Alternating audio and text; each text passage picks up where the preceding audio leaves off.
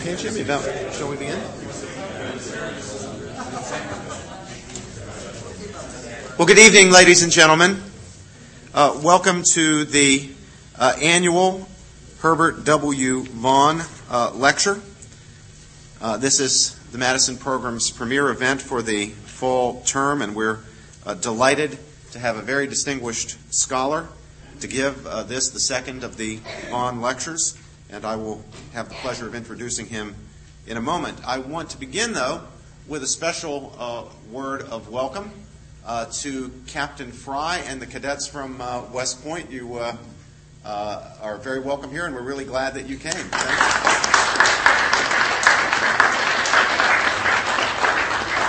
While I'm recognizing dignitaries, I also want to welcome Judge Edith Clement of the Fifth Circuit Court of Appeals, a member of the James Madison Program Advisory Council, and someone about whom you've all been reading recently. Judge Clement?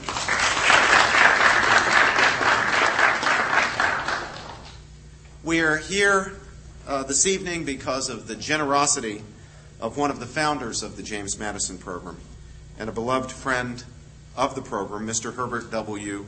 Vaughan. Mr. Vaughan is a member of the Advisory Council of the Madison Program. He's a graduate of Harvard College and Harvard Law School. He's a retired partner of the firm of Wilmer, Cutler, and Pickering, Hale, and Dorr, where the focus of his practice was in commercial and industrial real estate. Mr. Vaughan, who is with us this evening, I'm glad to say, is a member of the American Law Institute and a fellow of the Massachusetts Historical Society and a former visiting fellow of New College, Oxford. He served for many years as a member of the governing board and as chairman of the Trustees of Reservations, a Massachusetts Land Conservation Trust, which is the oldest such organization in the United States, and served as the model for the National Trust of England. Mr. Vaughan is active not only in the Madison Program, but also in the American Council of Trustees and Alumni. He is one of my dearest friends, and I'm just delighted that he is again with us for the Vaughan Lecture this year. Will you join me in a gratitude?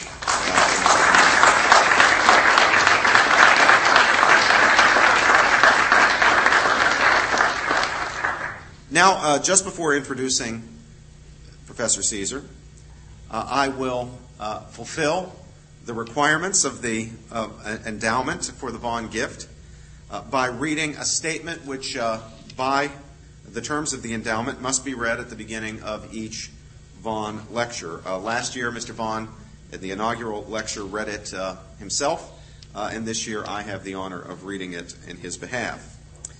I, Herbert W. Vaughan, have endowed this lecture at Princeton University to promote and advance understanding of the founding principles and core doctrines of American constitutionalism. What Alexander Hamilton said to the Americans of his day remains true for Americans of every generation. Quote, "It seems to have been reserved to the people of this country, by their conduct and example, to decide the important question whether societies of men are really capable or not of establishing good government from reflection and choice, or whether they are forever destined to depend for their political constitutions on accident and force." Of course, the famous words from the Federalist Papers. Mr. Vaughan continues, "In my judgment, the Constitution of the United States is the greatest practical achievement of political science. It is a testament to the extraordinary gifts of creativity, prudence, and high-mindedness possessed by the founders of our nation. May you be guided," and please remember that generations of Princetonians will hear these words, "may you be guided and inspired by their genius as you meet the challenges of the present day." Again, thank you, Mr. Vaughan. Now I have the pleasure of introducing our speaker this evening. James W. Caesar is professor of politics at the University of Virginia, where he has taught since 1976. He is one of our nation's leading scholars of American political thought. He has written several books on American politics and political thought, including Presidential Selection, Reforming the Reforms, Liberal Democracy and Political Science, and Reconstructing America. Professor Caesar has held visiting professorships at the University of Florence, the University of Basel, Oxford University, the University of Bordeaux, and the University of Rennes. Professor Caesar is a frequent contributor to the popular press as well as to distinguished academic journals, and he often comments on American politics for the Voice of America. It's a very great pleasure and an honor to welcome to Princeton Professor James Caesar.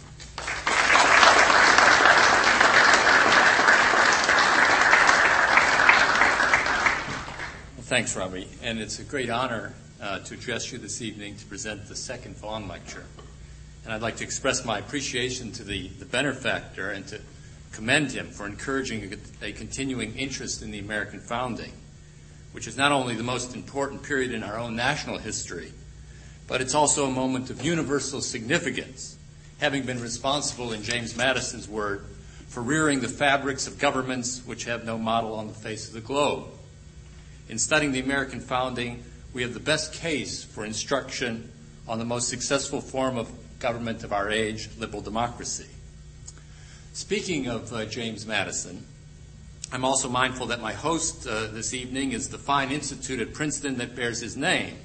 This makes me feel quite at home, for James Madison figured very much in the history of the University of Virginia as well as Princeton. He was your prize student and later our first dean or rector. Other notable personages supply similar links. Woodrow Wilson was your president. He was a dropout from our law school. The political scientist properly begins not with abstract models or theories, but with phenomena or data of actual political life. In observing these phenomena, we find that political actors in great political movements often see fit to offer publicly an explanation or justification of their political stance on the basis of what looks like a first theoretical principle, what I will call this evening an intellectual foundation. A foundation in political discourse is a first cause or ultimate justification for a general political orientation. It's an idea presented in a way that requires no further argument, supplying the answer to the question of why, beyond which any further response is thought unnecessary.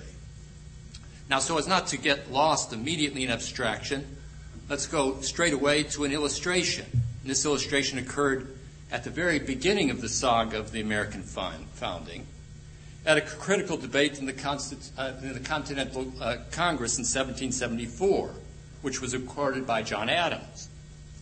Adams notes that the great question that the Congress had to decide, and I quote him, was the foundation of right. What was to justify, in other words, America's policy towards Britain? And then he went on. We very deliberately considered and debated whether we should recur to the law of nature, along with or in place of historical foundations of the tradition, such as, and then he mentioned the common law, the charters, and the rights of British subjects. So here he offered a debate over two foundations. And we find the same thing echoed by Thomas Jefferson in one of his last letters when he recalls, shortly before his death, what went on during the time of the Revolution. He said, "We had no occasion to search the musty records, to hunt up royal parchments, or to investigate the laws and institutions of a semi-barbarous ancestry. We appealed to those of nature and found them engraved in our hearts." Now, Adams and the others who took part in this debate at the Continental Congress were practical statesmen engaged in real political action. Their concern about selecting the proper foundation was not an exercise in getting things straight for a class in philosophy. They entered into the business of deliberating on foundations because they thought that doing so was important to moving human beings in an impending action, and they thought it was essential to securing political stability over the long term. The conduct of politics, as they saw it, required the articulation of such foundational concepts. If you wish another expression of the link between such foundations and real political action, none is better than what Abraham Lincoln said at New Haven. He was speaking of slavery. He said, "Whenever that question shall be tested and settled, it must be settled on some philosophical basis. No policy that does not rest on some philosophical public opinion can be permanently maintained." By philosophical public opinion, he was referring to what I'm calling here an intellectual foundation. Now, as I said, the political scientist begins with the observed phenomena of politics, which in this case happens to be big and large ideas that also appear by happenstance in philosophical treatises where people debate the question of right.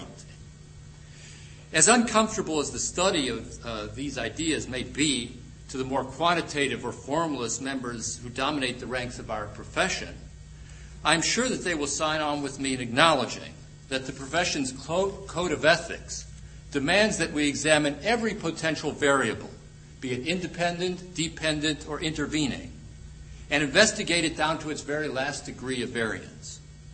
And even if we set aside this fetish with causality, we still want to begin to classify these foundations and try to understand them and how they function. When we as political scientists do so, we can observe three general sources for these foundations: religion, nature, and history.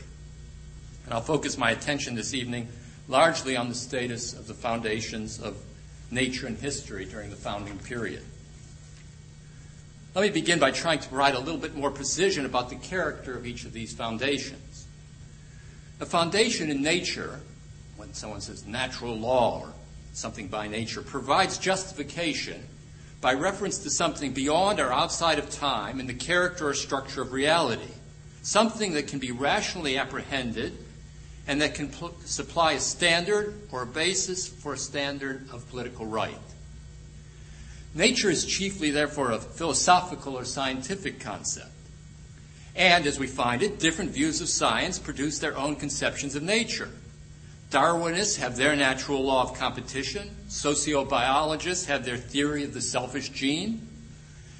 And others as well, who speak in scientific terms, have a standard of nature every bit as much as did the authors of the Declaration of Independence. This said, one understanding of nature, or set of understandings, has enjoyed a privileged status in America because of its long usage in Western political thought and because of its official endorsement in the Declaration of Independence, such that, in much political discourse, this standard, whatever nature means in the Declaration, is often identified with nature itself. And even opponents of other understandings of nature often refer to this as the standard of nature. This general understanding of nature refers to something that's found in an unchanging and permanent order. Now, what about a foundation in history? This one, I regret to say, is more complicated. We face one of those age-old linguistic problems where, unfortunately, the same word is used to cover two very different concepts, leading to untold confusions. By referring to a foundation in history, I'm not speaking of history in the ordinary sense, by ordinary or rationalist history, what Edward Gibbons once colorfully characterized as the register of the crimes, follies, and misfortunes of mankind. Or, as others might have it, cause and effect relations that may explain what has occurred. This would be ordinary history. And it's the kind of history that you expect to find when you go to a bookstore and read a work by Eric McKittrick or David McCullough, in which you probably expect to learn a good deal about the past and perhaps much that might help in making certain kinds of judgments. But you're not seeking to discover ultimate meaning and guidance for human life or standard of right. In fact, most practicing academic historians today do not aspire to provide such a standard when they write history, nor do they think that the discipline of history, properly understood, is capable of supplying these sorts of ideas. It's just not their business. Foundational history, by contrast, holds that something that occurs inside the realm of time establishes a fundamental purpose or standard of right that can be used in political life as a source of guidance. How so? Something is said to be a primary cause or to be right, either because it conforms to a tradition that is deemed to be unassailable, or because it conforms to the direction in which the temporal process is said to be going, usually progress.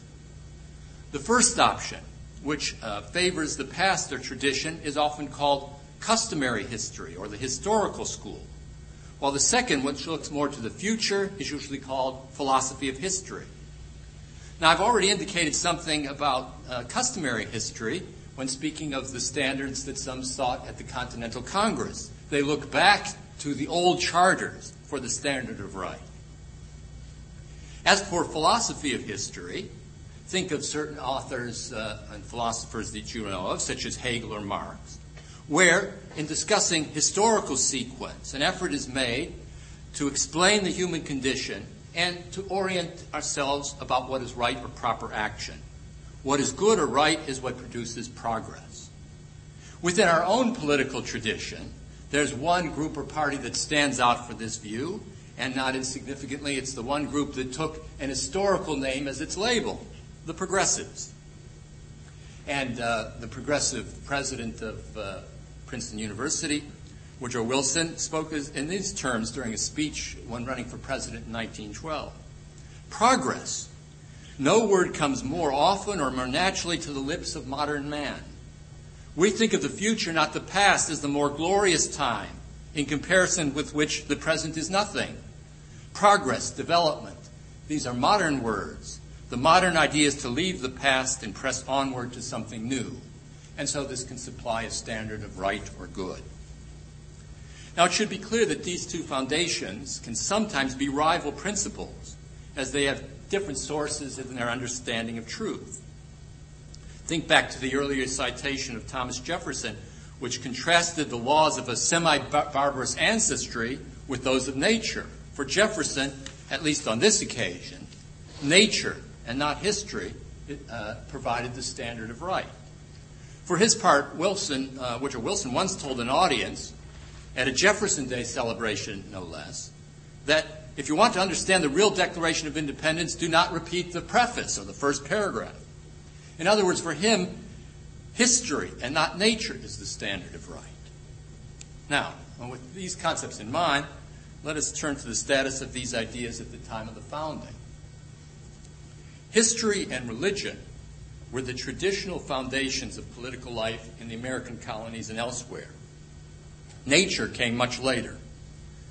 America's founders were the first to bring nature down from the realm of philosophy and introduce it into the political world as a primary intellectual foundation of a new kind of society. In doing so, they relegated history to a secondary role. This revolution on the plane of ideas was as momentous for the modern world as the political revolution inaugurated on the battlefield of Lexington and Concord. It became the thought heard round the world. If we are to understand the founding, we must understand this revolution. And to understand this revolution, we must consider the rival foundations of history and what the founders meant by that. There were at least three kinds of historical foundations that were available to the founders and which they ultimately either downplayed or rejected. The first was a version of sacred history that derived from the Puritan past. For the Puritans, history was a primary mode of expression, as seen in the number of historical works written by the great Puritan thinkers. A few of the titles tell the story. History of New England, Winthrop. The Doctrine of Divine Providence, Increase Mather. The Ecclesiastical History, Cotton Mather. And History of the Work of Redemption, Jonathan Edwards. And you can go on and on. The outpouring of historical works from such a small population is nothing short of remarkable. Remarkable, but not a result of chance or accident. The Puritans, and this is one of their great legacies, are chiefly responsible for the revival or reawakening of foundational history in the modern world. In discussing the origins of civilization, many scholars often speak of Jerusalem, referring to biblical religion, as the source of history, and Athens, referring to philosophy of science, as the source of nature. The Bible favors the idea of history. God acts in time, and it is in the temporal realm that his plan is revealed. The Israelites, for example, were instructed to look to a specific event, the Exodus, and to the commandments God issued at Sinai. In the words of the philosopher Remy Bragg, I guess who just spoke here 2 days ago, he wrote, "The relationship of the Jews to the absolute did not pass through nature, but through history." Of course, it was not just reference to the past that ties Jerusalem to history. It was also the development of the idea of a plan of history that is universal and that includes the future, a future when all will be redeemed. The idea of such a universal history, and that's the title of a famous book on philosophy of history by Kant, the idea was first noted in the book of Isaiah in chapter 14, verse 26, where he says, "This is the design that is planned for the whole earth, and this is the plan that is stretched out over all of the nations." Now, the earliest Christians also thought in time and lived in full expectation of Christ's imminent return and of the end to come. But when this expectation was disappointed, the church began to stress a separation between the divine dimension of time and temporal events. The de-emphasis on the historical sense was accelerated by the absorption of classical philosophy into Christian thought. The combination of the two created Christian theology, which focused less on history and more on the eternal characteristics of the divine. For medieval Christian thinkers, historical thinking played a secondary role. Now, the Puritans, as I said, reversed this and reintroduced history as a foundation. Among all the Protestant sects, the Puritans placed the most emphasis on the intimate relation between temporal events and the sacred. They were the strictest followers of Scripture and the closest to Jerusalem. Indeed, their aim in coming to America was to establish the New Jerusalem. Like the Israelites, they endowed their own historical experience with religious significance. Their travails began when they were in England, and in their flight from Europe to America, the Puritans were undertaking an errand in the wilderness in the servant of a new covenant with God. The fulfillment of their errand would be rewarded with the coming of the millennium. The mission of the Puritans was conceived, of course, as part of sacred, not profane history. It was directed not at building a great or powerful nation, but at achieving sanctity. Yet it was still the case that this great drama was unfolding among one people in one unlikely place, what Cotton Mather called that little country, New England. And as time went on, some began to connect this sacred concern more closely to a mission involving the fate of the American people in a more worldly sense. The divine plan, providence, envisaged the establishment of a great republic of liberty.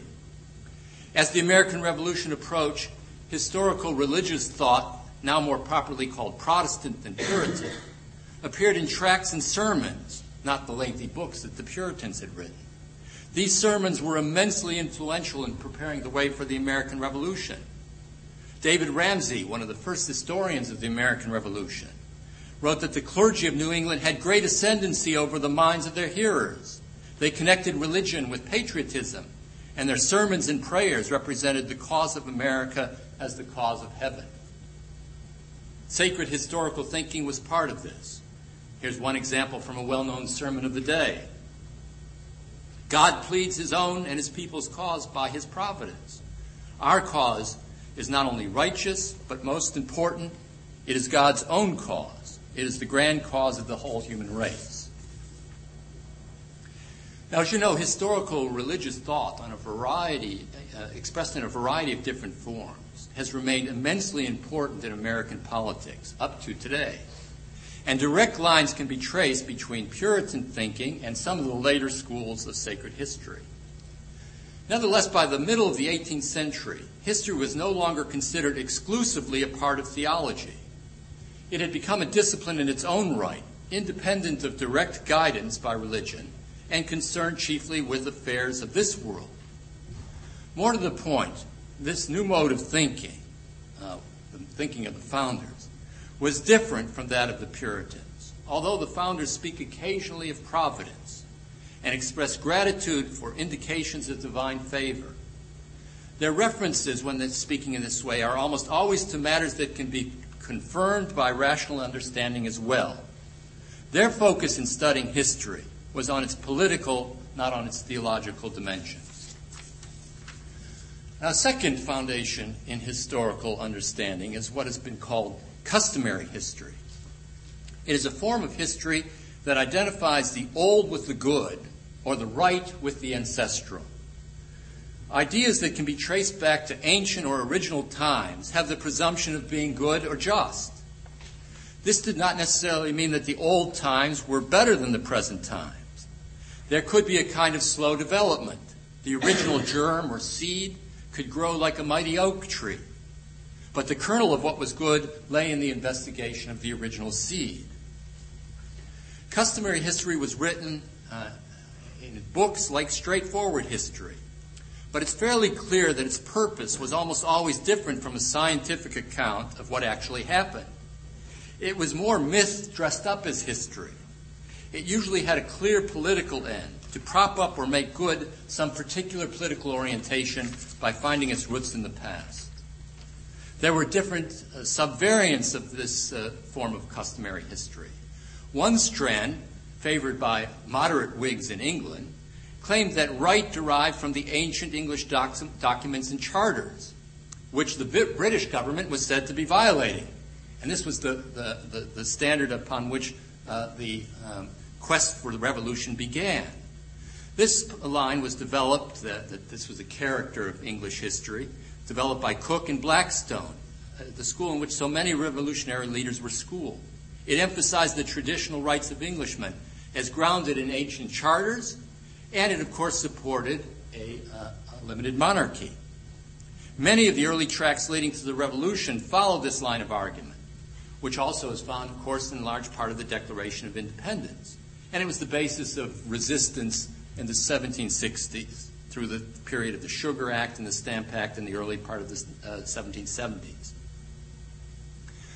Almost all the secular texts that rallied opposition to British policy in this period stated arguments of this sort. But as the prospect of separation from Britain approached, an obvious practical difficulty appeared in relying on a British historical argument. How could one easily break from Britain when the idea of right was tied to the British Constitution? And how could one hope to establish a republican system when the idea of right was still tied to monarchy? This prompted many to begin to realize that this foundational idea could no longer work. And it was that in the Continental Congress which led John Adams to plead, as he put it very strenuously, for insisting on the law of nature as a resource to which we will be driven by Parliament sooner than later. But, of course, this was not the end of customary history. Customary history seems, on first encounter, to be conservative and to support the existing order, as the existing order can always locate itself sometime in past history. But if you look at traditionalist societies, you see that there's a way to undermine the existing order, which is to appeal to one that is still more ancient. And this is exactly what happened. There was another version of customary history, already in use in England by those who opposed monarchy, and which favored republican government. Americans took this over and adapted it to their cause. And this, of course, seemed to solve the problem.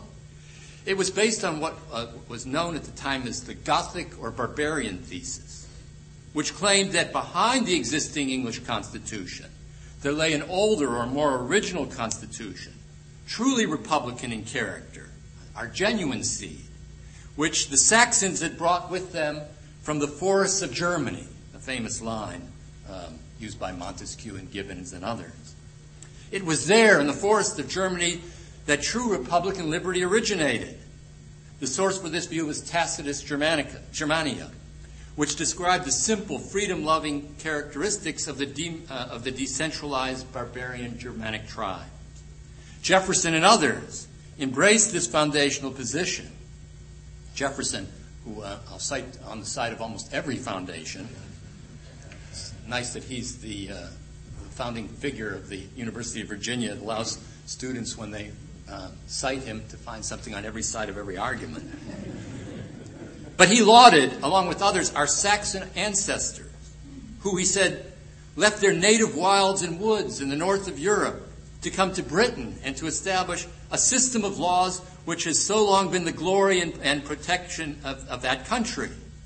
2 years later, he urged that we return at once into that happy system of our ancestors, the wisest and most perfect yet devised by the wit of man, as it stood in the 8th century. In this argument, the Americans were the truest heirs of the Gothic tradition. The culture of Gothicism moved with the Saxons from Germany to England and then to America. A later pamphlet was called The Puritans, the Goths of New England. Now, because of this position's opposition to monarchy, it managed to survive the revolutionary period. And in fact, it became a great theme of American political thought until the world wars of the 20th century, when the German forests lost much of their luster as well as their foliage. There's much to say about customary history in its Gothic form and other forms. It was, as I said, one of the most prominent foundations used within the 19th century. It changed and went through different variants. I think the most important variant that we are aware of is ascribing the germ of goodness not so much to the Goths as to the Puritans themselves. In the 1830s, members of the Whig Party in the United States invented or recreated, and Tocqueville was part of this, recreated the idea of two foundings.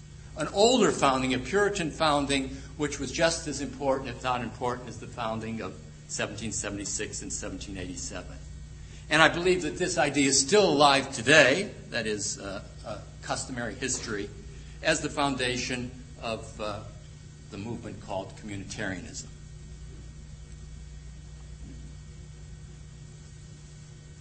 There's an interesting element to this Gothic history argument. It is that constitutionalism derives from barbarian habits and practices, today we might say culture, rather than from any theoretical or philosophical principle. Liberty is not a creation of philosophy or science, but an accident that relies more on mores and habits and sentiments and inarticulate things. Hence, all the opponents of natural right are drawn to something like customary history. But in the end, customary history was not at the center of the argument of the founders. If nature is the primary foundation, then the old or the ancestral cannot be the highest standard. What is old may perhaps be respected insofar as it is reasonable, and for prudential reasons it may even be accorded a measure of deference. But in the final analysis, political decisions should be grounded, as we've already seen from the initial quotation this evening, on reflection and choice. That is, on philosophy rather than accident. An accident could be customary history. Madison asked, is it not the glory of the people of America that while they have paid a decent regard to the opinions of former times and other nations, they have not suffered a blind veneration for antiquity, for custom, or for names? Now, I've spoken of two forms of foundational history, sacred history and customary history. There was a third and final version of foundational history, just becoming known at the time of the founding, and that was the invention of philosophy of history, something that occurred in the middle of the 18th century. The tracts that derived from this mode of thought did not look so much like history as they did a reordering of all of time according to certain philosophical categories. Its most prominent advocates reasoned in universal categories, and they organized their treatment of the past in broad conceptual stages that had little in common with what had been known previously as history. They spoke of passages and stages, 10 stages of the human development. Specific narrative accounts focusing on the deeds of great heroes took a back seat to grand statements of universal laws of development. In fact, this is curious, philosophy of history was concerned more with the future than the past, as it interpreted the past in light of the future.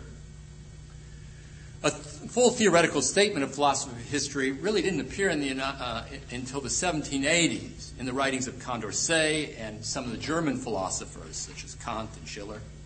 The idea of a law of progress entered the dialogue of American politics during the constitutional debates in the 1780s.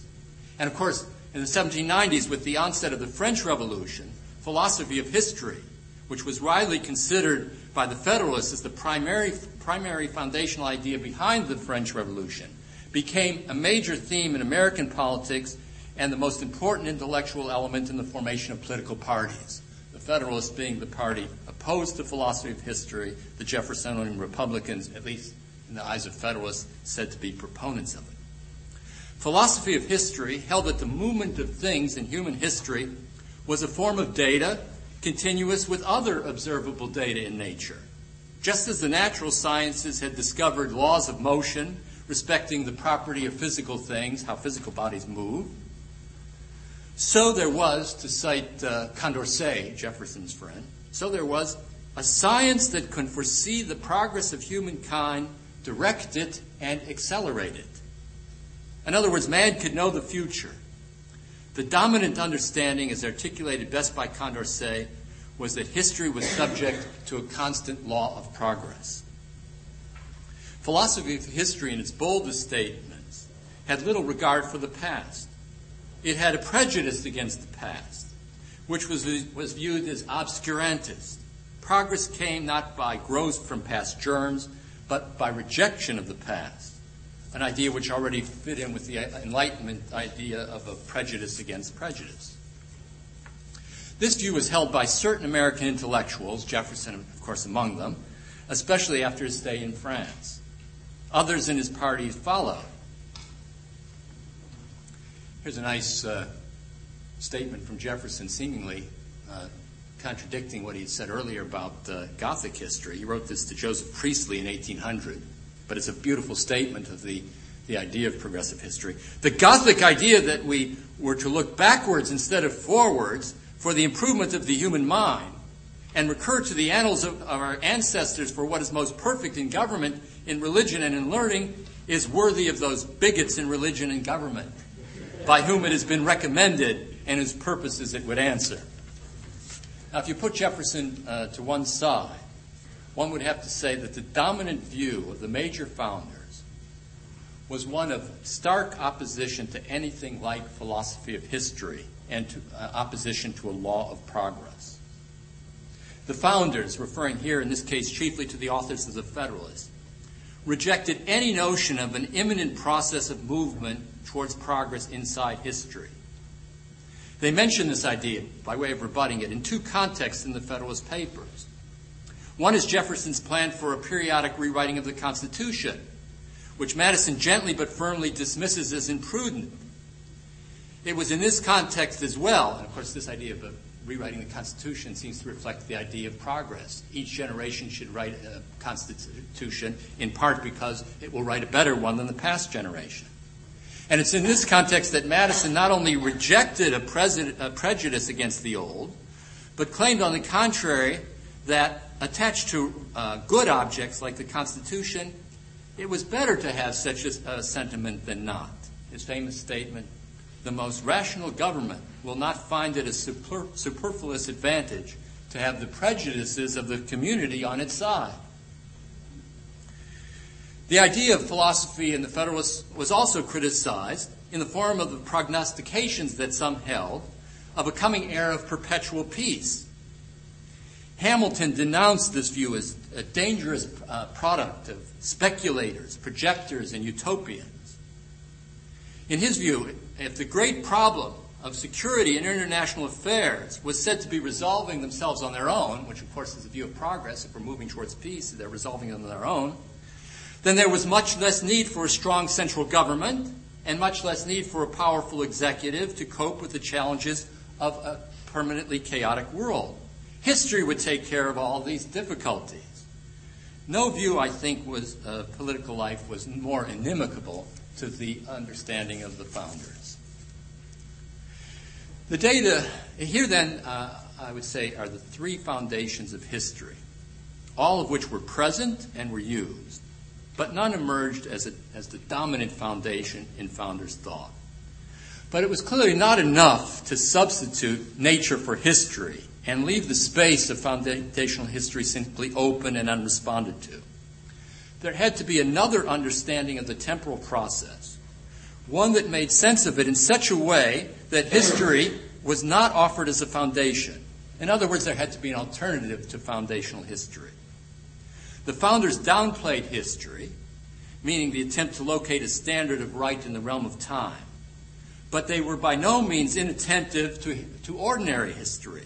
On the contrary, they not only gave great weight to history, but they were instrumental in transforming American historiography along lines that sought to make it into a new and rational discipline. along with a group of new historians who I think you can call founders as well, that included Jeremy Belknap, David Ramsey, John Marshall, Mercy Otis Warren, William Gordon, Abiel Holmes, and Timothy Pitkin. Along with them, the authors of the Federalists can also be counted part of this new school of rational history, as the authors of the Federalists helped to articulate some of its basic premises.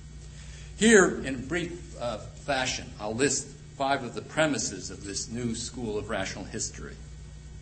First, history was no longer mapped on the basis of how events fit into a providential plan. Without questioning the truth of religion, many of these writers were in fact ministers that I mentioned, their attention in this history was fixed on profane matters, in particular on the establishment of republican government in America. Second, their methods differed as well. These rationalist historians sought the causes of historical events in natural and human sources, not in divine intervention. While they occasionally acknowledged providence, its operation, if this is the correct term for them, its operation designated general observable contexts and trends, at least so far as they could be seen to the rational eye. Third, while acknowledging that liberty had roots in colonial practice and English traditions, these rational historians saw the ultimate justification of the revolution in reason and in the principles of nature. Actually, they showed very little interest in tracing liberty to its ancient source in the Goths or in the forests of Germany, which they regarded as being mythical. Without demeaning the past, they placed their emphasis on the novelty of the American Revolution. As Abiel Holmes observes at the beginning of his work, a new world has been discovered, a new empire has arisen, which has been a theater of great actions and stupendous events. Fourth, the founders and rationalist historians taken together also took issue with the main theoretical premise of philosophy of history. The course of history, in their view, had no definite shape or structure that could be known in advance. The temporal realm, the historical realm, was open-ended, presenting possibilities of progress in a new Republican era, but also no certainties. In the words of Mercy Warren, we are inadequate to any calculation on future events. The ways of heaven are hidden in the depths of time, and a small circumstance frequently gives a new turn to the most palpable contingencies that seem to measure the fate of men and empires. In fact, the Federalist Papers itself, while a political book, is written in this way. It's a form of drama, a drama introduced by the statement which Mr. Vaughan suggested right at the beginning. What is going to happen? The test is for us to decide. And the outcome is unsure. The outcome depends not on any laws of history, but on chance and especially on the free actions of human beings. Finally, and fifth, the rationalist historians differed from philosophy of history in a more fundamental way.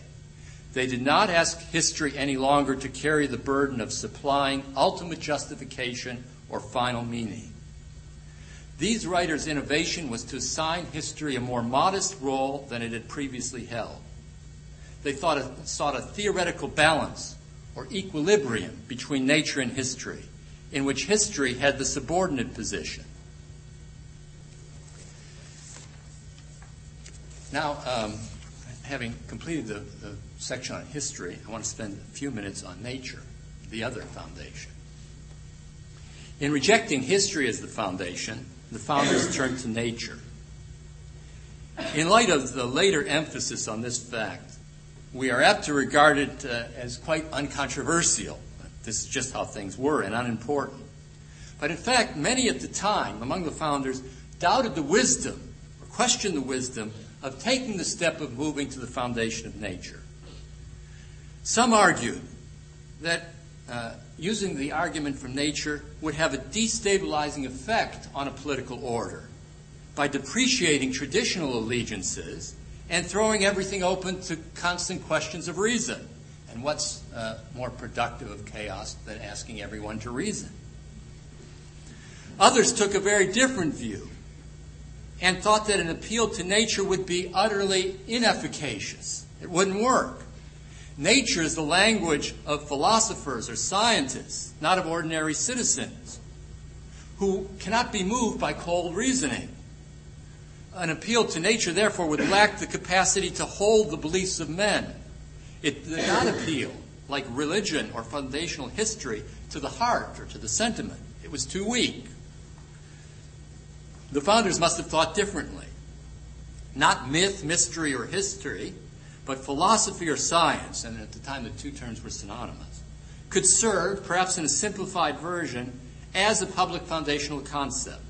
There could, in other words, be public philosophy. A foundation in nature could build support for a properly constituted government, fortifying citizens' attachments by reminding people of the legitimate ends of government and their rational consent to it. Now, it's all well and fine to make a claim like this, but what was meant by the concept of nature? What did it mean to embrace nature as a foundation? Now, nature, as it was understood at this time, is a difficult concept for us to grasp today. Less because of the complications and differences of opinions that existed, although they were both considerable.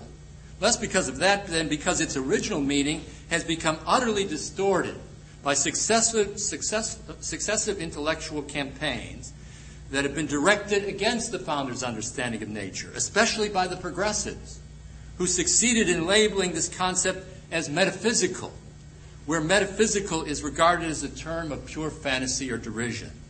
John Dewey found the whole theory of nature to be located in the clouds. In fact, however, at the time of the founding, the concept of nature was widely regarded to be the product of science, and it represented a turn away from mythical, theological, or obscure cosmological thinking. The science that existed, for shorthand, can be referred to as politicalized psychology. That's a neologism because I can't speak of political psychology, a modern field, but it was a science that I'm going to call politicalized psychology.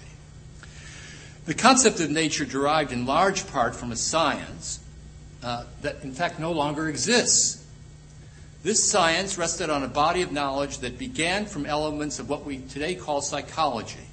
The primary substance or matter of nature to be studied was human nature, or the psychological makeup of human beings. This substance was then treated within a form of logical or hypothetical reasoning, directly related to the question of how to put together a stable political order. By performing certain mental experiments, individuals could see the logic of a reciprocal exchange of rights and obligations in order to form and maintain allegiance to a properly constituted political order. The aim of this science, in other words, was not to develop a knowledge of pure psychology. That's why the word rights is not a term of psychology, it's a term of politics. It wasn't to develop a knowledge of pure psychology, but to use aspects of psychology in combination with political reasoning to demonstrate how a successful political community might be constructed. That was the science. Other understandings of nature, of course, also existed among the founders. Nature and natural law had meanings that stretched back to classical philosophy and to earlier Christian sources. Even when religious thinkers adopted a different understanding of psychological motivations than some of the scientific proponents, they often nevertheless proceeded in the same way, constructing a political community from a combination of psychology and political reasoning, only introducing Christian themes such as man's sinful nature or the natural status of the community into their analysis. While there were considerable differences in the understanding of the concept of nature, there was widespread support for seeking a rational source of guidance for the political world from this new science.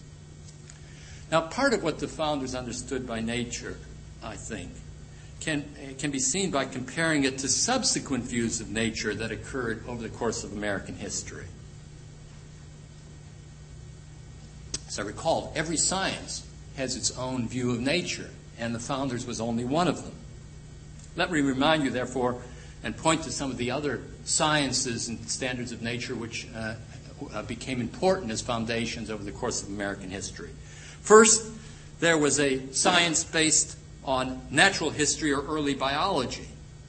It argued that the most important thing about the natural world of man was that human beings were divided into different subgroups or varieties, designated roughly by ethnic groups or races, and that the most important thing to note about these different subgroups was their unequal status. From this, the natural view was evolved that people from different subgroups should not live together in the same community, or that people from different subgroups should not miscegenaise or marry, or finally, in the most extreme version of this, that it was natural that one group, whites, should be able to enslave another. A second understanding of nature derived from Darwinian biology, which argued that all of nature was a struggle, and the survival of the fittest was the proper rule and understanding of nature. And another view associated with physics and biology, which was found to some extent with the Jeffersonians and others later with biology, was that somehow in the working of the cosmology, there was a principle of spontaneous order at work, such that if things were left to themselves, they would tend to result in a situation of harmony. A very important argument that was applied to the science of economics, and through the science of economics applied to politics in the philosophy known as libertarianism. Now, by comparison to these views, the founders' conception of nature was first very limited in its direct application. It offered instruction on the ends or purposes of government, on part of the standard of right, and on a few essential elements about the structure of government. But deductions from nature could not provide direct guidance on many of the essential elements of the Constitution, nor on most policies facing the country. In other words, the founders did not reason from natural law to most conclusions regarding politics. That was to be left to statesmanship or ordinary political science. The limited character of natural law can be seen from the Federalists, where the foundation of nature is referred to in setting the basic ends, but where the deductive logic from natural law plays a relatively minor role.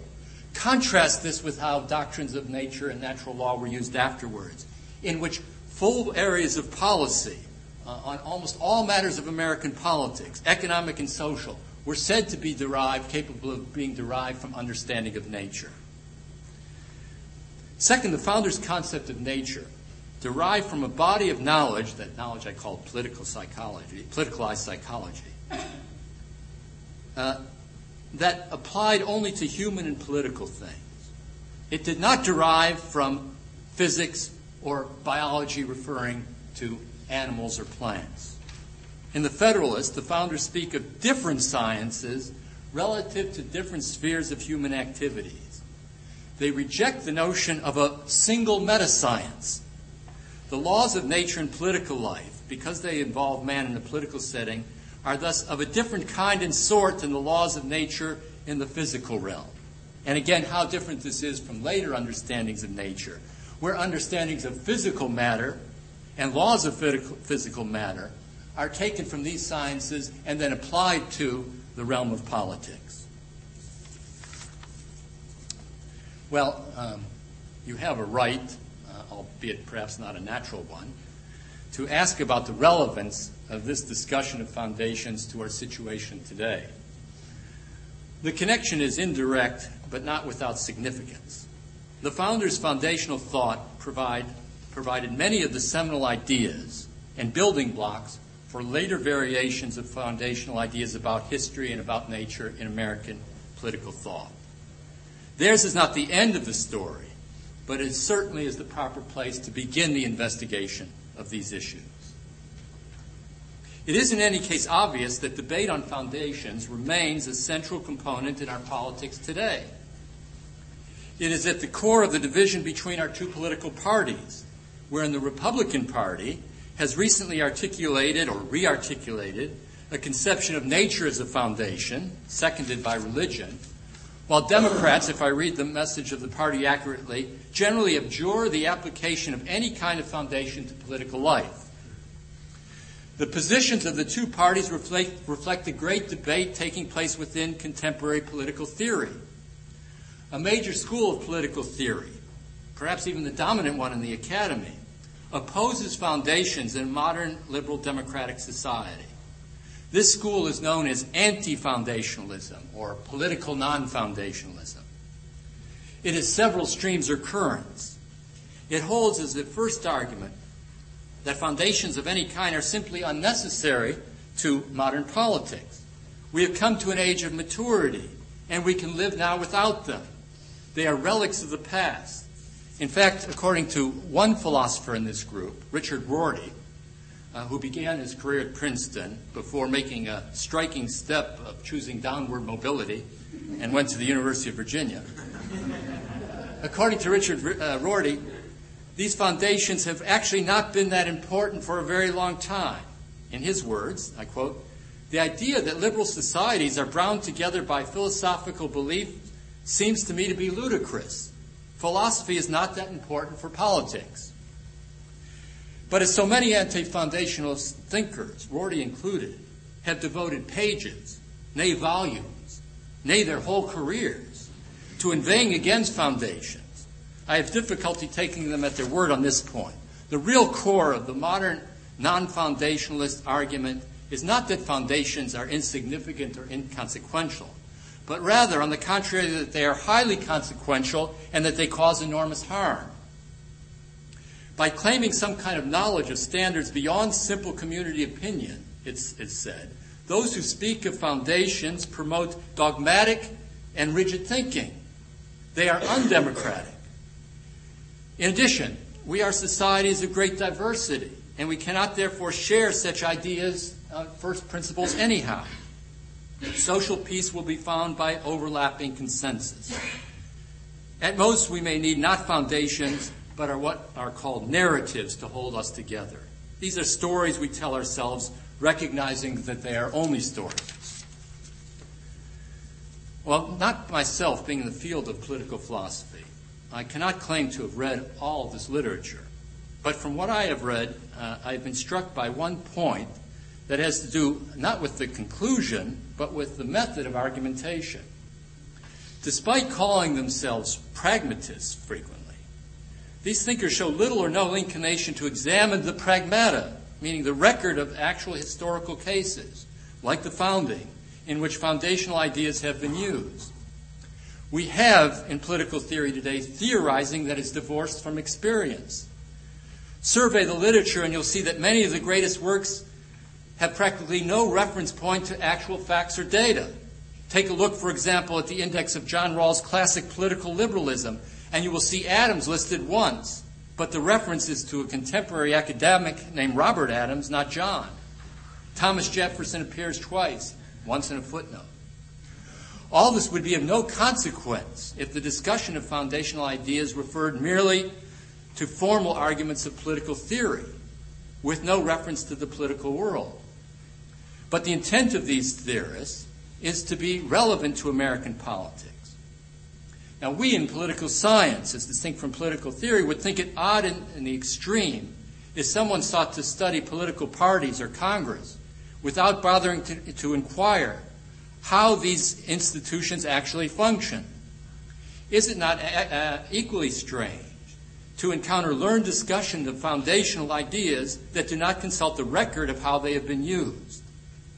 The fault here, however, lies not with the philosophers and theorists who, in avoiding the study of reality, are only following their own nature. Nor is this group known much for its intellectual modesty.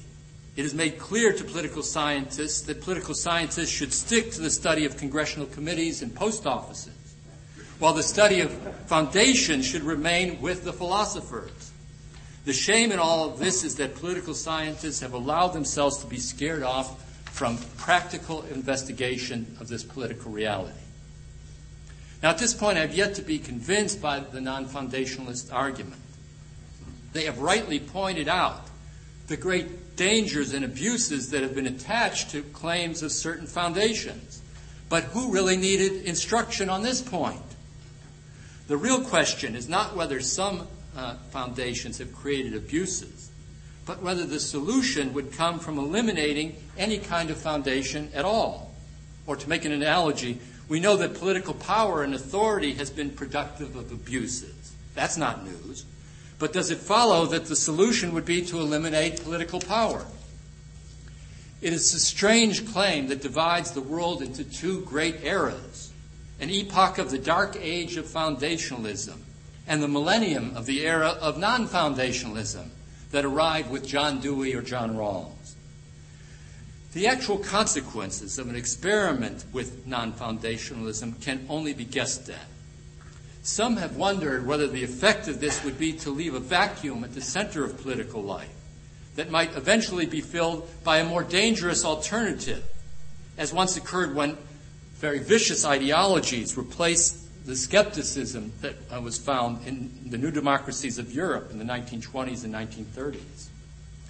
Alternatively, some have argued that the real problem with anti-foundationalism would become apparent if it actually managed to take hold of public life. Then the result might be a nation that was listless, apathetic, and lacking in all resolve. Such a solution might well work for nations that have already purchased their ticket to get off the train of history.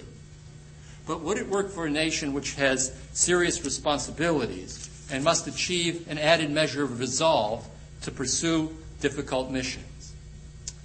For those who doubt that the real choice is between foundationalism and non-foundationalism, the use of the term foundationalism itself is almost an absurdity. The real question, the only meaningful question, is which foundation or package of foundations is the sound and appropriate one for our political life. To paraphrase James Madison, we need to find a foundational solution to the problems incident to foundational thinking. Thank you.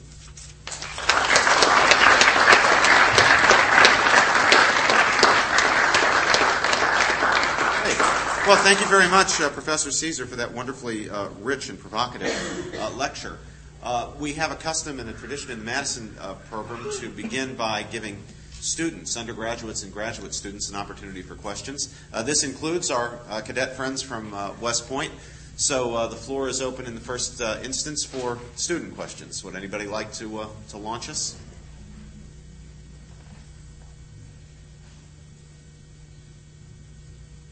Yeah, Michael Watson. Oh, sure. I'll go ahead, question. It may be a familiar question to you, but I guess I wanted to ask you to comment on founders use that a lot, and I'm curious as to how it breaks down, particularly in regard to the founding concept that you did speak a lot about. I can see how nature and history conflict, but I'm wondering how much they really thought that nature and religion conflicted. And I can see with Paine and Jefferson, there quite a big conflict there.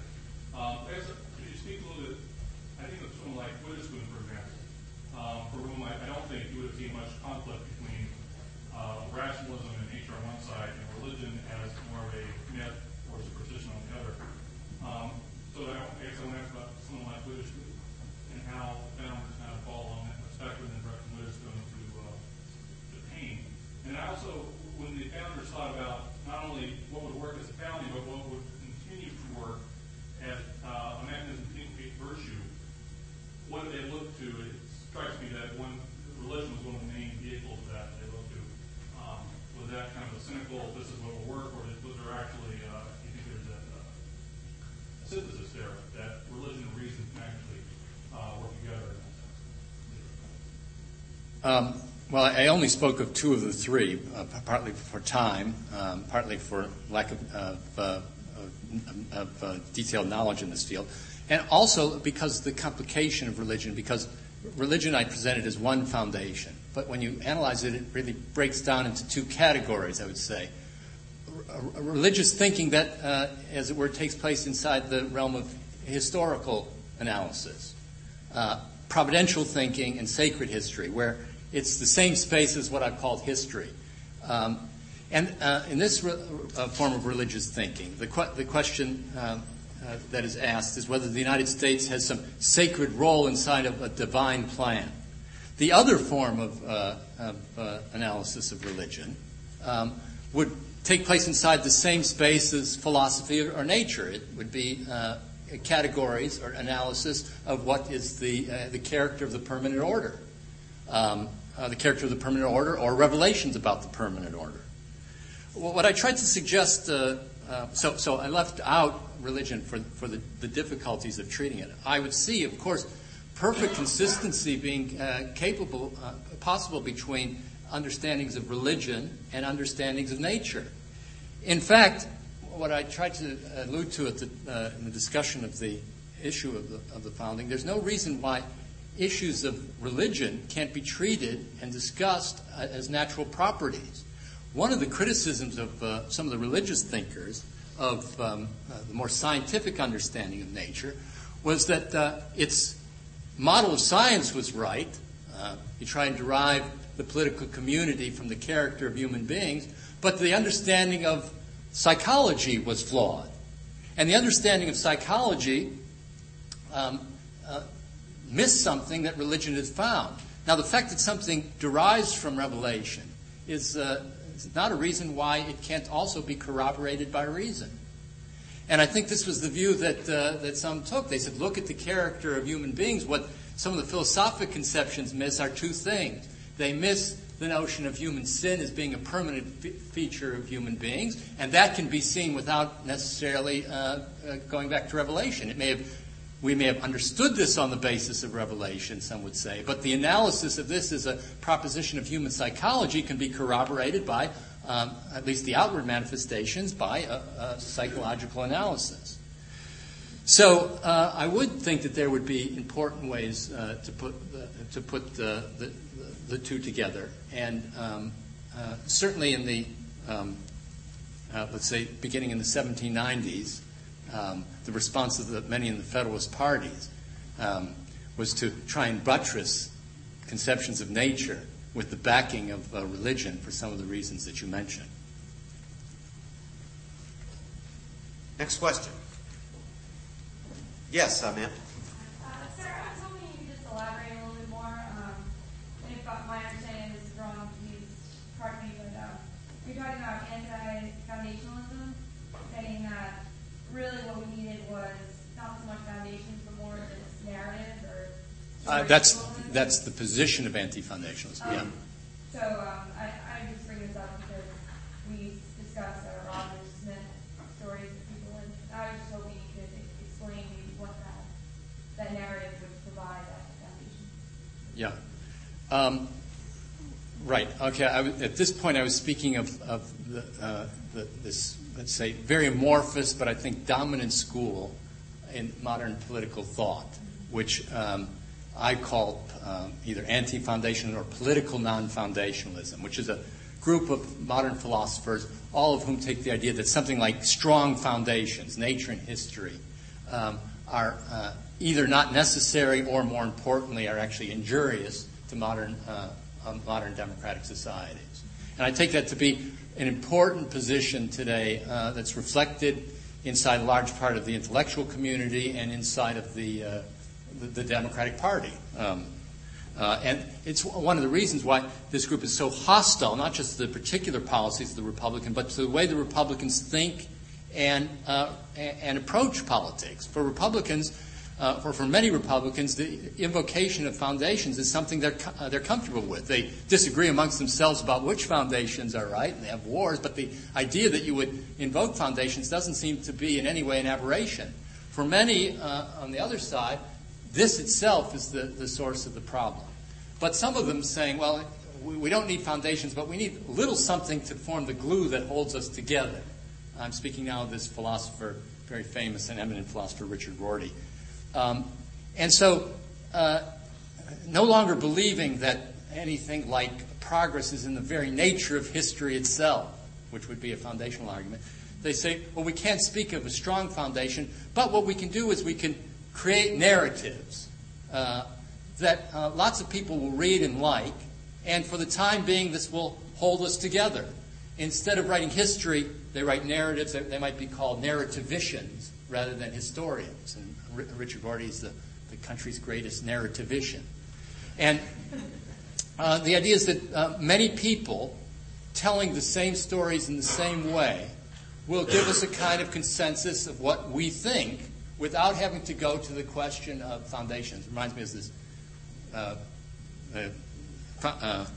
conference on international human rights where one philosopher said, yeah, we agree on everything just so long as we don't say the reason why. And this is something what is you find the common consensus of this of what would constitute these constant overlapping telling of stories. And that's what is meant by a narrative. And a narrative is a kind of Greek word, because you might think of yourself as being willing to sacrifice. Like, so you're in the military, so to sacrifice for a cause or a foundation or something like that. But who would sacrifice themselves for a narrative? I wonder, ma'am, you made reference at the end to Roger Smith, the contemporary political thinker. Was that a reference to his work on citizenship? Is that what you've been reading? So we were just, it was more for a personal research paper, personal topic that I chose, but we just, my teacher referenced or showed me with the stories of people that I know. Yeah, good. So, Okay, let's throw the floor open now generally. Yes, David Oakley? I wanted to if you could comment on the immense popularity of ancient Rome at the time of the founding, because it just seems to me that it represented a confluence of these very two factors of history and of nature. The plays of the figure of Cato and the plays that are prevalent. And Publius, too. Yes. Yeah. Yes, yeah. Right. Yes. Well, keep in mind at all points this confusion that can be introduced on the meaning of the word history. That's really a dilemma. The Germans have two words and many, many books on history. You can find them on the library. So it's always important to keep the two distinct. What's a valid historical analysis versus using something as a way to try and derive meaning from something that occurs in time. And that's the starting point I would make of any such analysis. And as to the role of Rome, I wanted to say something now about actually the barbarian thesis, or what I call the Gothic thesis, and its view of philosophy in Rome. I mentioned in the course of this that those who established, believed in customary history, believed that the foundation of liberty was not found in anything philosophical or legal. And what that meant is that it was not found in modern Enlightenment philosophy. It wasn't found in Hobbes or Locke. It also meant that it wasn't found in ancient political philosophy, that is Aristotle and republicanism. And it finally meant that it wasn't found in Rome and Roman thought, which was seen to be in some ways derivative of Greek philosophy or rational thought. So there was a powerful critique of anything that emanated from philosophy on the grounds, and here was the reasoning, that anything like this resulted in political absolutism. And it's probably true, with a few rare exceptions, that over the course of history, those we would name as being rationalists and philosophers have more often supported forms of enlightened despotism than they have republican government. So this would then raise the question of which Rome the founders were interested in. And it wasn't, of course, the imperial Rome. It was the republican Rome that served in some way as their model. Having said that, I think it was an interesting element, but not a central element to the founding. Professor Holland? First of all, I can't resist. I've heard you speak on a number of occasions, and you characterize yourself as a political scientist, not a political theorist. But I think by now you need to accept the fact that you're a much more thoughtful political theorist than most of the folks I'm forced to hang out with. Give it up, Judy. Having said that, I wonder about your characterization of nature and the founding, and if there are, at least among some of the founders, some of the times, more of a metaphysical component to their understanding of nature. That in the Declaration, it's not just the laws of God, but nature's God. These are rights that emanate from a creator. And although that has, you might say, religious, obviously, those religious references, that it might be standing in for more of a metaphysical claim, that there's a sort of a normative fact about the world that the founders saw through reason primarily, but that this was something over and above human psychology or reasoning from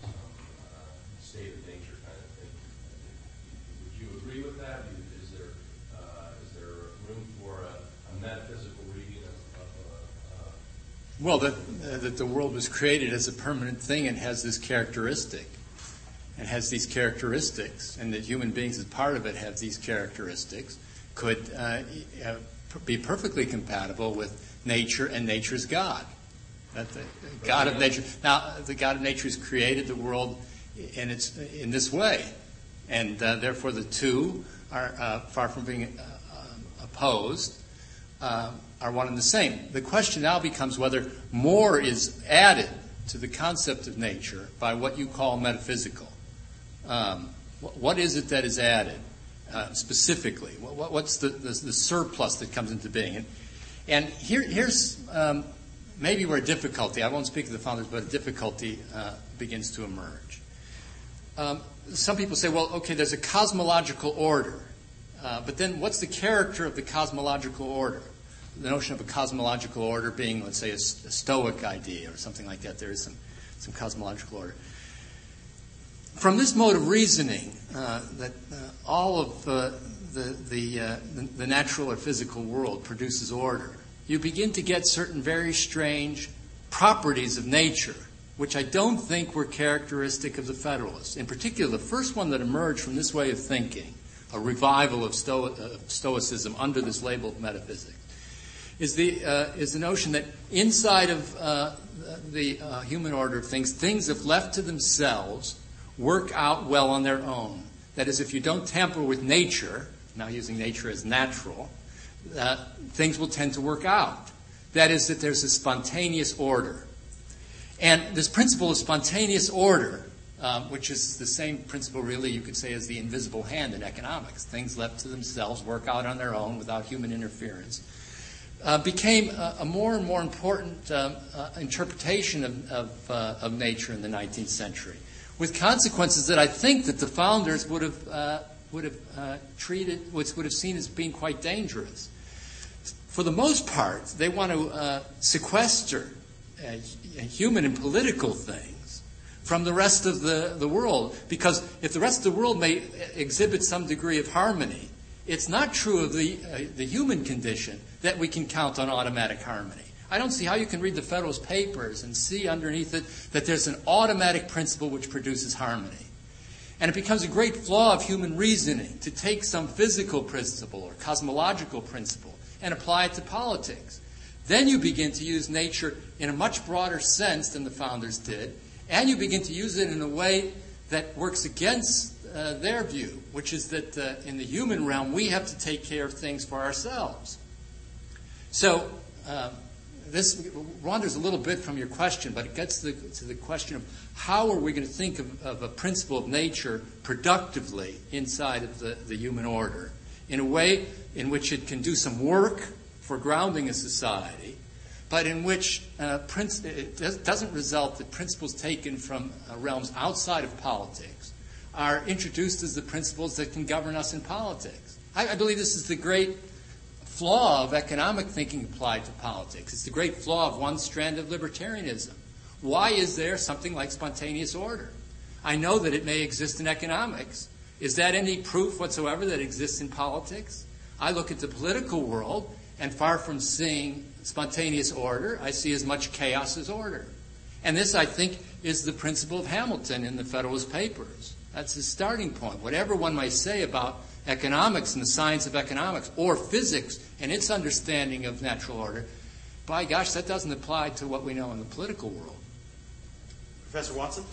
Let me ask you a question that's partly theoretical and partly practical, one that appeals to your political judgment, really. As a political scientist, partly rather than a political theorist, perhaps,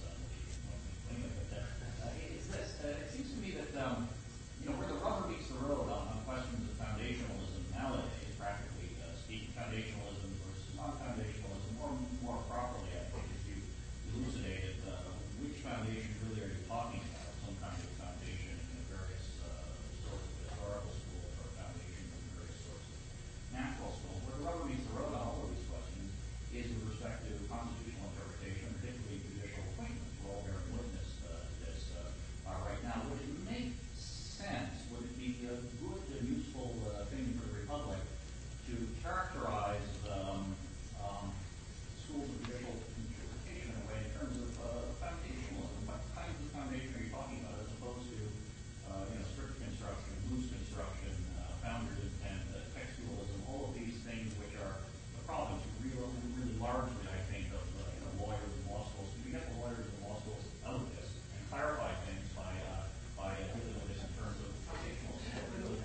Yeah, well, you could partly clarify things, but you could partly muddy them. On this, I think I'm a Georgian.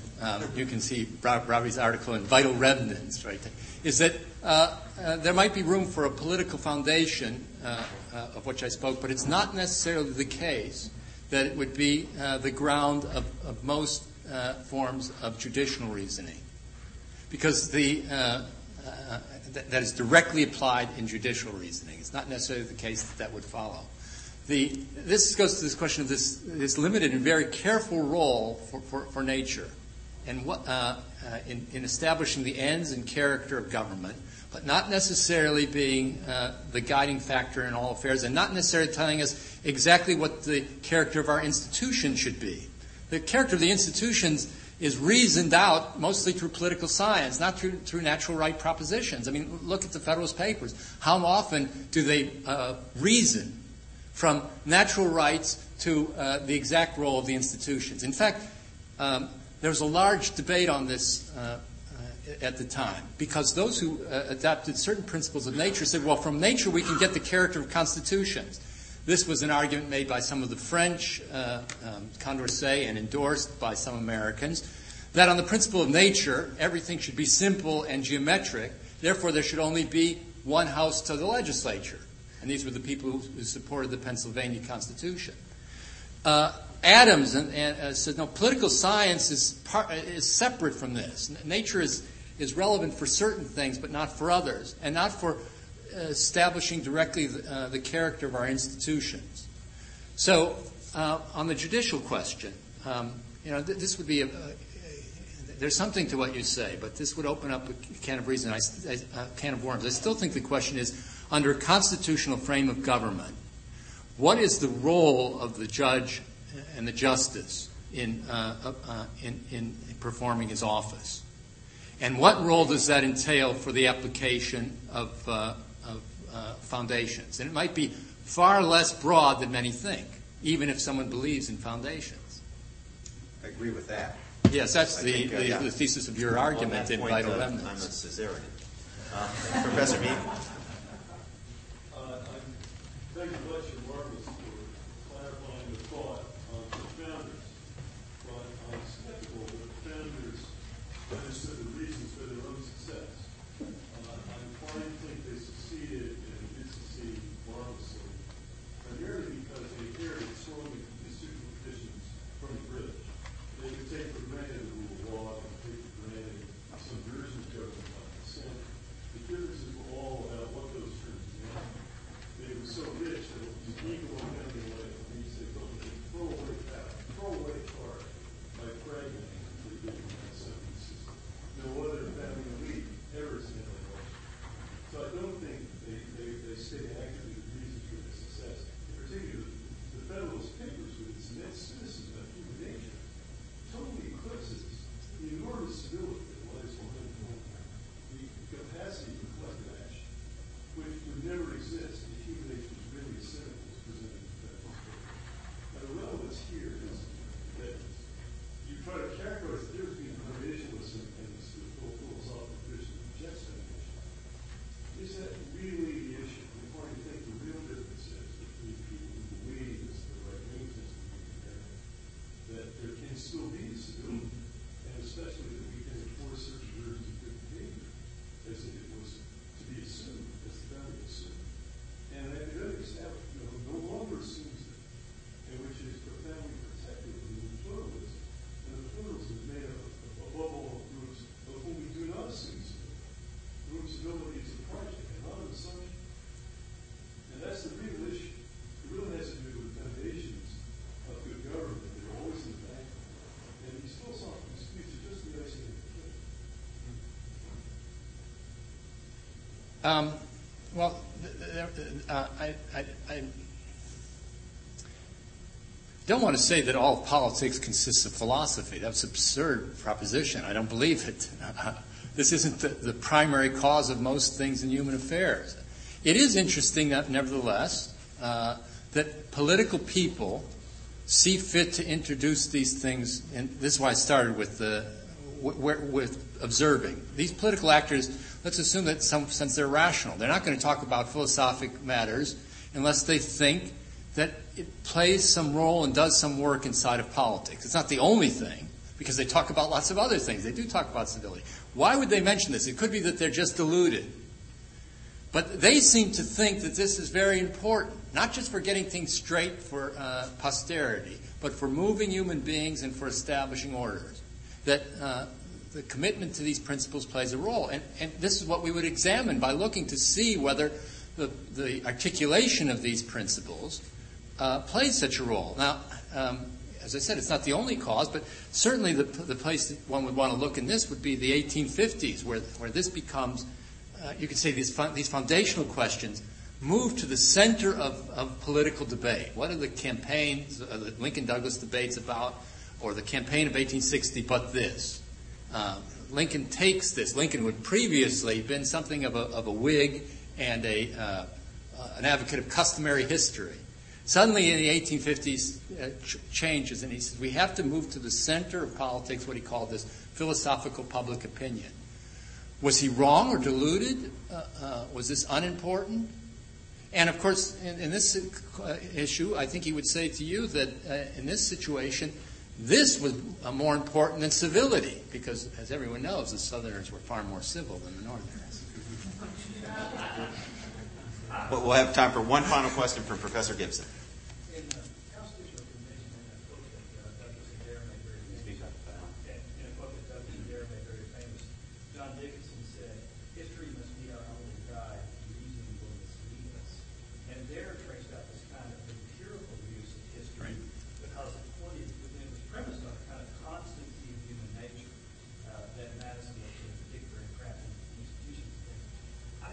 I thought that was a dominant strand of the use of history in the American family, and I couldn't locate it on your typology. Yeah, that would be much closer to what experience is a synonym for what I call rational history.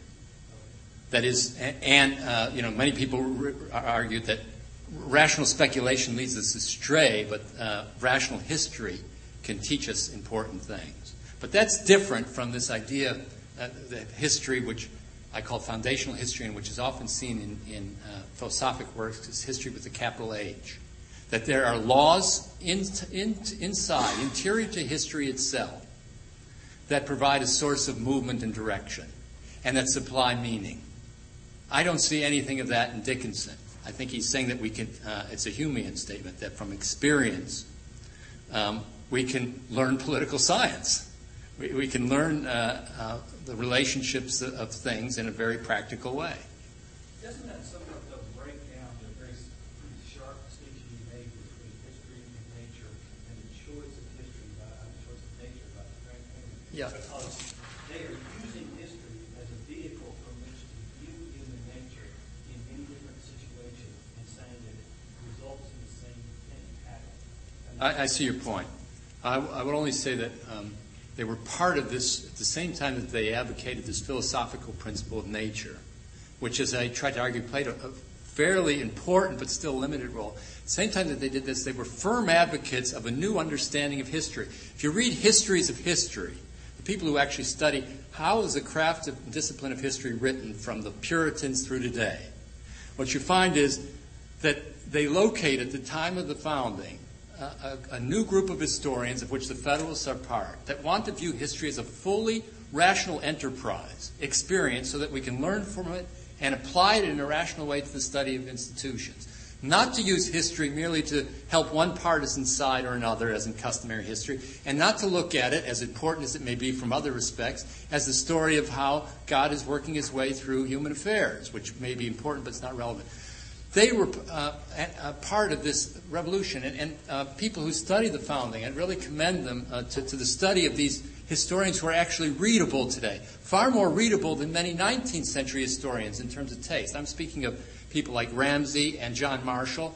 It sometimes is a little bit dull, but it's perfectly consistent with rational understandings of history, as distinct from the Romantic historians of the 19th century, who produce great histories like Bancroft, but sweeps of the human which are being pushed by providential forces, which don't speak to us in this rational sense. So I would think what I maybe should have developed this better is there's a lot more consistency between that history of rational experience and what I've called studies of nature. There's a lot more consistency between those two, and that they are compatible as distinct from the forms of history which I call foundational history. Before inviting you to join me in thanking Professor Caesar, let me just pause for a brief commercial advertisement. I want to call your attention to two very important lectures that we have coming up soon. This coming Monday, October the 10th at 4:30 in this room, but at 4:30 in the afternoon, Dr. Bruce Cole, who's the chairman of the National Council of National Endowment for the Humanities, will be here for a lecture on American ideals and national memory. Dr. Cole is not only chairman of the Council on the Endowment for the Humanities, but is also a very distinguished scholar, so I think that's one that you're not going to want to miss. And then on Wednesday, October 19th, also at 4:30, also here, we'll have a lecture from Christine Rosen of the Ethics and Public Policy Center. Dr. Rosen is the author of a recent, very important book called Preaching Eugenics, on the role of some of the mainline churches in the United States and elsewhere in the development of the eugenic ethic in the early part of the 20th century.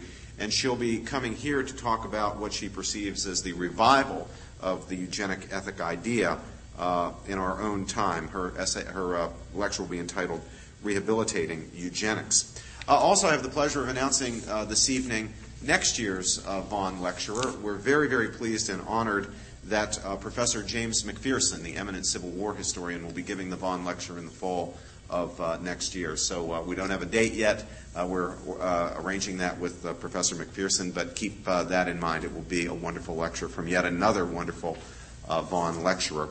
So now let me invite you to join us for some refreshment in honor of Professor Caesar and Mr. Vaughn, and also invite you to join me in thanking Professor Caesar for his